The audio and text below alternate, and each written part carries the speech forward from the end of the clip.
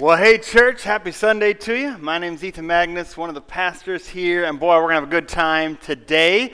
It is College Sunday. We got our first college lunch of the year is today, and I'm trying to represent here. They got me some Northeast State sweatpants, ETSU shirt, and a Milligan jacket. So, there you go. So, yeah, thank you.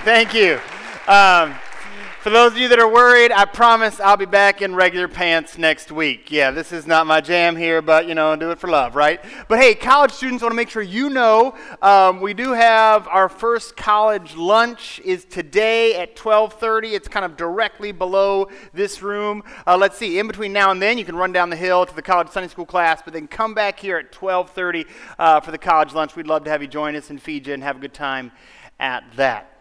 All right, today, we're getting started. Next 6 weeks, we're going to be talking about hope.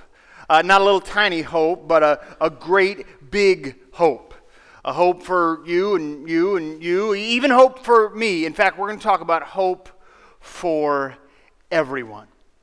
But to understand the hope, understand the nature of the hope, we need to start in Babylon. You see, in Babylon, the people were in exile. The nation of Judah, God's people, has been destroyed. The walls ripped down, the temple burning.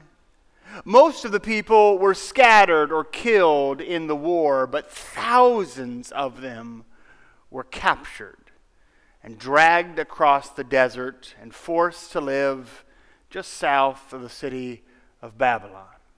Strangers in a strange land, in a place they did not want to be, but could not leave. And there in Babylon, God raised up a prophet. His name was Ezekiel. Ezekiel had had a hard life. He had grown up in a priestly family there in Jerusalem, had trained himself to be a priest working in the temple, and then he had to watch the temple fall.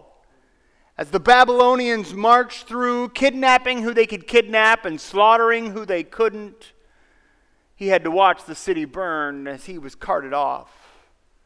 And there he found himself, a priest with no temple, in a land that was not his own. Ezekiel had a hard life. And he was given a hard message. The first vision Ezekiel had was a vision of the Spirit of God abandoning Jerusalem. And of course, with his own natural eyes, he had seen the city destroyed, and now he has this vision of God's Spirit abandoning God's promised land. He had visions that explained how their story wound up in a place like Babylon. It wasn't a happy story. It was a story of sin and rebellion. It was a story of loving warnings brought by a loving God that were systematically ignored by the people until it was too late. It was a story that had started out with such hope, started out with such promise, started out with such potential, but now all that was forgotten because their home was lost and they were in Babylon. And the Bible is just full of stories like that start out with such potential. There's the story of David, as a boy, chosen by God to be king. And then a few months later, he's hiding in caves while the armies of Saul encircle him and search for him, seeking to kill him. There's the story of Sarah and Abraham, promised a son, but decades go by. And there she is, childless, humiliated, and weeping. There's the story of the nation of Israel, rescued from a famine in Egypt, only to see their rescue turn into slavery as they're crushed under Egyptian whips. There's the story of Israel wandering in the wilderness, finally free from Egypt, only to run out of water in the heat of the desert as they prepare to slowly all die. Or the story of Jairus, the synagogue leader. He's the one whose daughter was sick, and so he went to Jesus only to discover that he's too late. when messengers come to say, don't bother the teacher. your 12-year-old little girl is already dead. There's the one about the four faithful people who bring their friend on a stretcher to meet Jesus, only to discover that the crowds are too big and the house is full and Jesus is too far away to do any good. There's the one about the frightened woman dragged through the streets, dumped at Jesus' feet, while the angry men encircle her with stones in their hand, preparing to kill her. There's the one about Peter and the other disciples who wander back to fruitless fishing after watching their master die on a cross. The Bible is full of stories that wind up in Babylon. And here we find Ezekiel and the people of God, after so much hope, ripped from their homes, mocked by their captors, torn from their temple, in exile in Babylon. But there is something that I know that they didn't know. There's something even Ezekiel didn't know. You see, what I know that they didn't know is that their story does not end in Babylon. Their story ends in Jerusalem. And all those other stories. David's story doesn't end in that cave. It ends in a palace with a garden and a legacy and a lineage. And Sarah's story doesn't end in barren weeping. It ends with laughter as she welcomes her baby Isaac, the child of promise. And the slavery of Egypt isn't the end of that story. It's broken. And the people are led to the promised land, and they don't die of thirst either.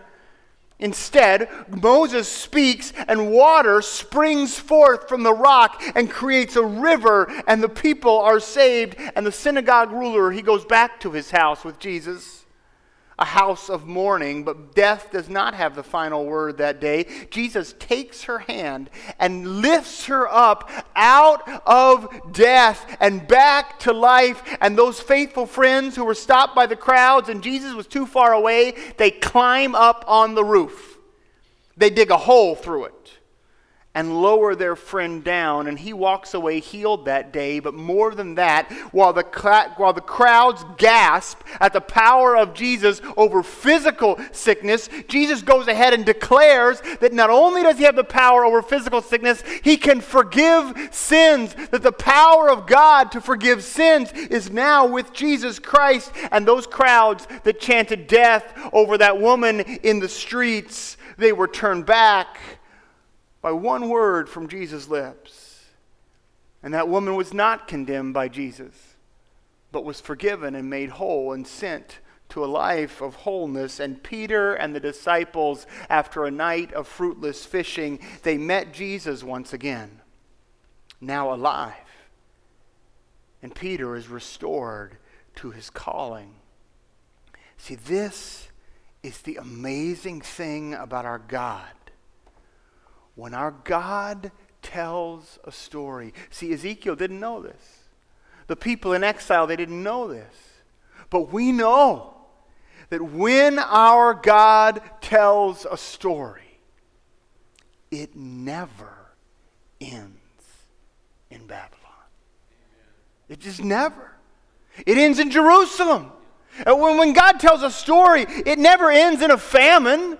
It ends in a feast. It never ends in a cave. It ends in a palace or a garden. It never, listen to this, folks. When God tells a story over your life, it never ends when you are lost. It ends when you are found, or God isn't done telling the story. It never ends in death. We get so confused, right? Because in our human mind, it sure looks like the story ends in death, right? You write a biography, you read a biography, and then they died, last page, the end. Now the story's over. But that's not how God tells stories.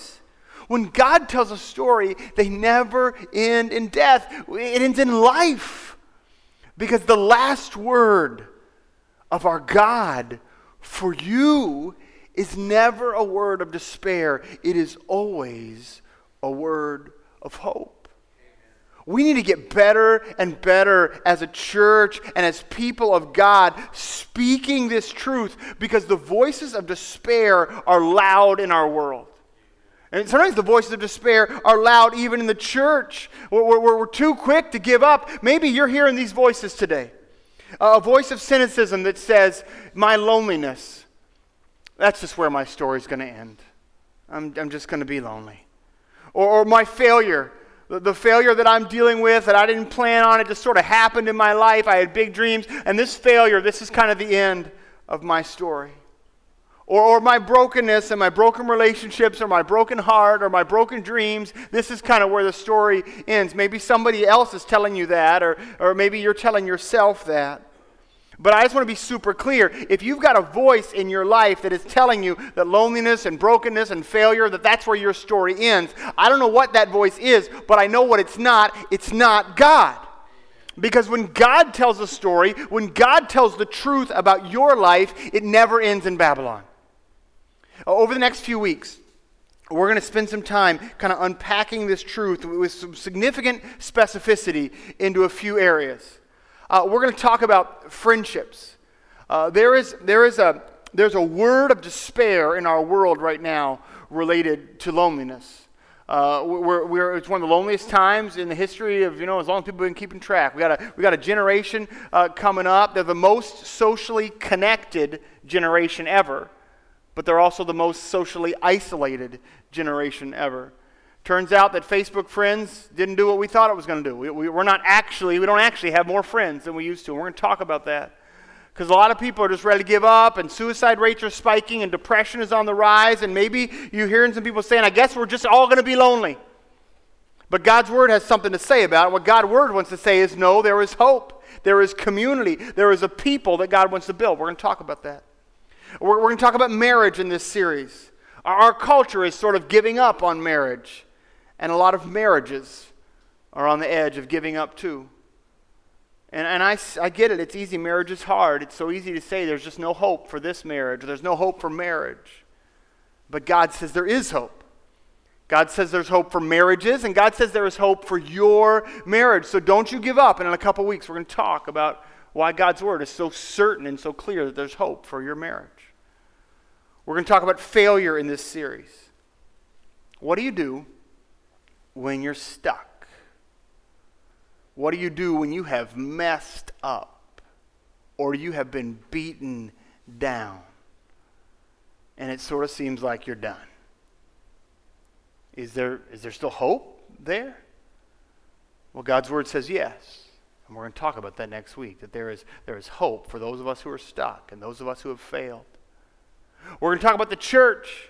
I hear a lot of people inside the church and outside the church who are ready to give up on the church. Well, we tried that. It worked for a while, but attendance rates or whatever there's not hope for the church. But God's not saying that, and I'm not saying that, and we're not saying that. In fact, I'm quite convinced that the Spirit of God is ready to do an amazing work of beauty and promise and goodness through God's church if God's church will just surrender to God's Spirit.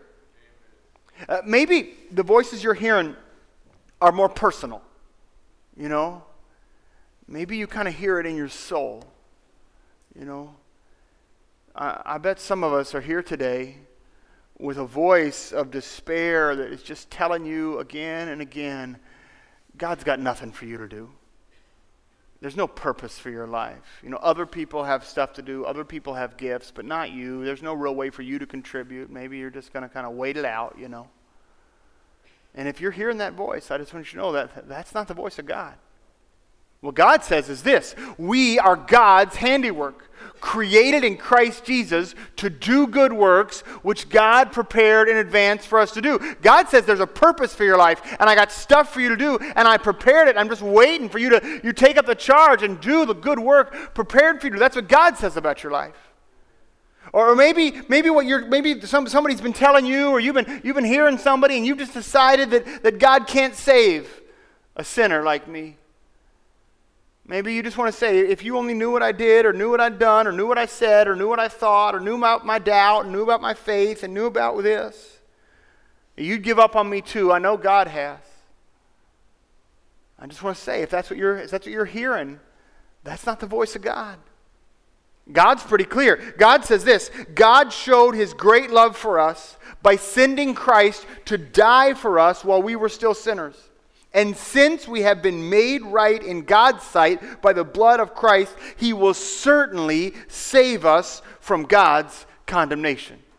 God's word says nobody has ever sinned so much or done so much or been so wrong or been so broken that I can't redeem them and save them and rescue them and restore them. That's what I do, and I'm God, so I can do it. Or maybe you've decided that it isn't about how broken you are, it's that God actually has given up on you. I know some people who feel this way. They just feel like God has abandoned me. And listen, I get it. When you're in Babylon, it's easy to feel like God's given up on you, isn't it? I mean, the people of Ezekiel's day, that's the way they felt. I mean, if God hadn't given up on them, why do they wind up in this place? And when you're surrounded by failure, or a relationship explodes, or your dreams are dashed, or your own sin comes crashing on you, I get that there in the middle of Babylon, it's so easy to conclude God has abandoned me, but that's not what God says. What God says is this: be strong and courageous. Do not be afraid or terrified because of them, for the Lord your God goes with you. He will never leave you or forsake you. God says there is hope for everyone. God says, I don't give up on anybody. Maybe it's bigger than that. Maybe you're worried that God hadn't just given up on you, that God's just given up on the world, you know. You look around, and listen, I'm not saying things are perfect. You know, there's a lot of mess out there. And I could get it if you just say, you know, God's just abandoned us. God's just given up on the world God created. But again, I know why you might feel that way, and I know where that thought got in your head, but it wasn't from God. God's pretty clear. God says, God so loved the world that he gave his one and only Son, that whoever believes in him shall not perish, but have eternal life. Our God has not given up on the world. Our God loves the world. Our God gave his Son for the world so that life might replace death. See, I know how in our culture and our very souls, I know how loud the voices of despair are. They were loud in Ezekiel's day. The exiles in Babylon were ready to give up and pack it in. Let's just give up hope here, they would say. Let's just blend in with the Babylonians. Why even tell the story of the promise? Because clearly that promise has been canceled. Why even pray to our God who's left us here in Babylon? And Ezekiel almost joined them until God sent him a vision. A vision so that he would know that when God writes a story, it never ends in Babylon. Ezekiel 37, verse 1. You look at this. This is. I love this. The Lord took hold of me. He was like, Ezekiel, you got to see this. Come with me. The Lord took hold of me, and I was carried away by the Spirit of the Lord to a valley filled with dry bones. God led me all around among the bones that covered the valley floor. They were scattered everywhere across the ground and were completely dried out. And then God asked me, Son of man, can these bones live again? O sovereign Lord, I replied, you alone know the answer to that. That's a really important little bit of conversation that just happened. God asks the question of Ezekiel, Ezekiel, can these bones live again? Is there hope here in this valley of death and destruction? Is there hope in this place? And Ezekiel gives exactly the right answer. God, you're the only one who knows the answer to that question. Because if it were up to us, there is no hope. If it were up to us, we are stuck in Babylon. If it were up to us, our marriages are in trouble, our friendships are in shambles, our failure will be our final word. If it were up to us, only you, God, know if there is hope. And then God says this, speak a prophetic message to these bones. Say to them, dry bones, listen to the word of the Lord. This is what the sovereign Lord says. Look, I'm going to put my spirit into you and make you live again. I will put flesh and muscles on you and cover you with skin. I will put breath into you and you will come to life. And then you will know that I am the Lord. That's how you're going to know. So I spoke this message just as God told me. Suddenly, as I spoke, there was a rattling noise all across the valley. The bones of each body came together and attached themselves, and suddenly they were skeletons. And then I watched muscles and flesh formed over the bones, skin formed to cover their bodies, but still they had no breath in them. And then God said, speak a prophetic message to the winds, Son of Man. Speak a prophetic message and say to them, this is what the sovereign Lord says. Come, O breath from the four winds, breathe into these dead bodies so they may live again. And so I spoke the message as God commanded me. And breath came into their bodies. They all came to life and stood on their feet, a great army. And then God said to me, Son of man, these bones represent my people. You've heard what they're saying, the word on the street. We have become old, dry bones. All hope is gone. Our nation is finished. Therefore you prophesy to them now, and you say this. This is what the sovereign Lord says. I mean, the word on the street is, we're old, dry bones. Our hope is gone. But here's what God says. O my people, I will open your graves of exile and cause you to rise again. Then I will bring you back to the land of Israel. And when this happens, O my people, you will know that I am the Lord. That's how you know, because that's how I finish a story, declares the Lord Almighty. I will put my spirit in you. You will live again and return home to your own land. Then you will know that I, the Lord, have spoken, and then you will know that I have done what I said. Yes, truly, amen. The Lord has spoken. Here's the short version of the message today.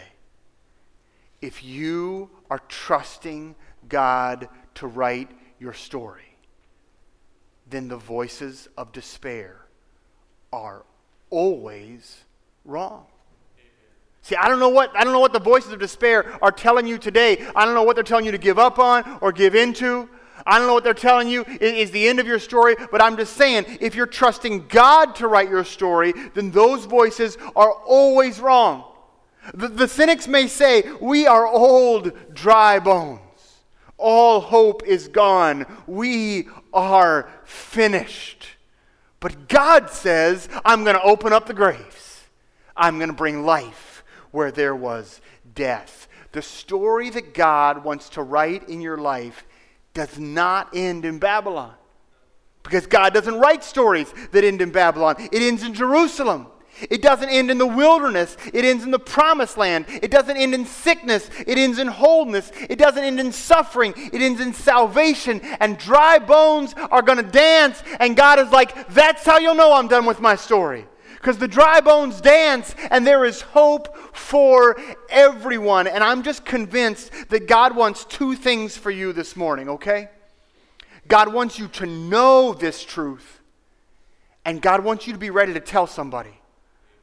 I want to be, give you a moment with God here. Because my hunch is that some of us are trapped in Babylon today. And some of us are. We are in a place we did not plan to be. The story started so well with all kinds of promise and hope, and now here we are in a place of despair. Cut off from the life we'd hoped for. Cut off from the relationships we'd counted on. Cut off from the dreams we'd depended on. Cut off from the plans that we'd made. And we thought God made those plans too. And we're in Babylon. And you're wondering, is this the end of the story? I just want you to know, it's an okay thing to tell God about your dry bones. Take a tour with God. Walk around the valley. Where are the bones dry this morning? Is it your relationships? that are dead and dry and no life left? Is it your career? Is it your health? Is it your plans? Is it your family? Let God walk with you through the valley. Where are you losing hope? Where do you echo with the voice of the people of Ezekiel's day, "We are old, dry bones. There is no hope"?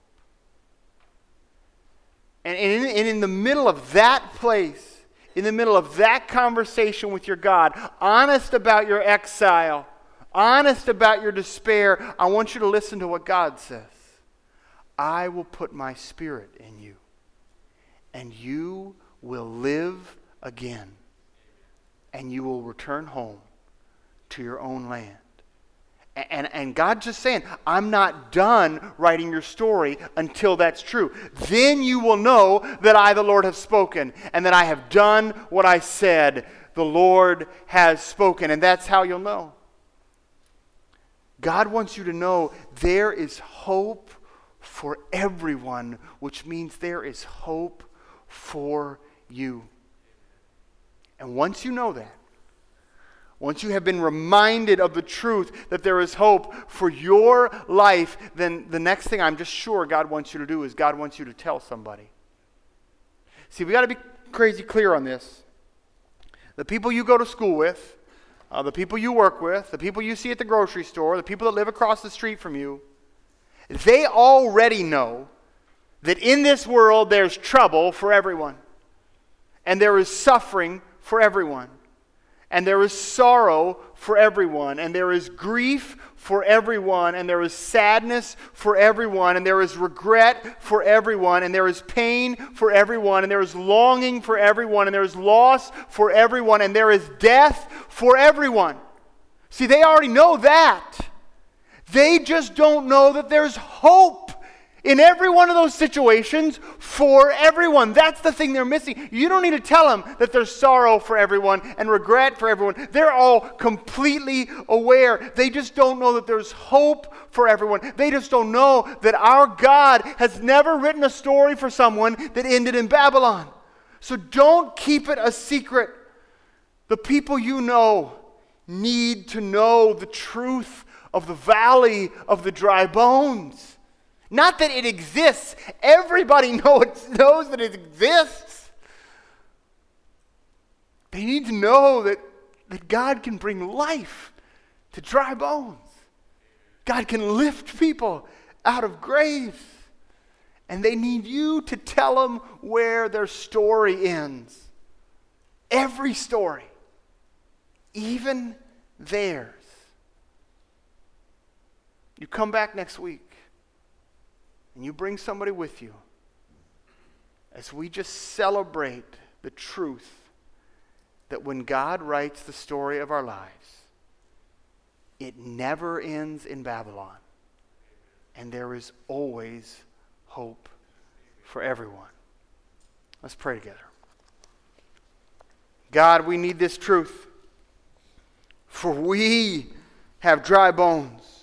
We live lives in exile. Declare to us again and again, let it ring in our ears and our hearts that there is hope for everyone. That we will not know that you have spoken until your Spirit is restored to us. We are alive again in you, and we have been restored to the land of your eternal promise. That's when we'll know your story is done. So fill us with that hope, God. And make us declarers of that hope to everyone till everybody knows that in Jesus Christ our Savior, there is hope for everyone. In Jesus' name we pray. Amen.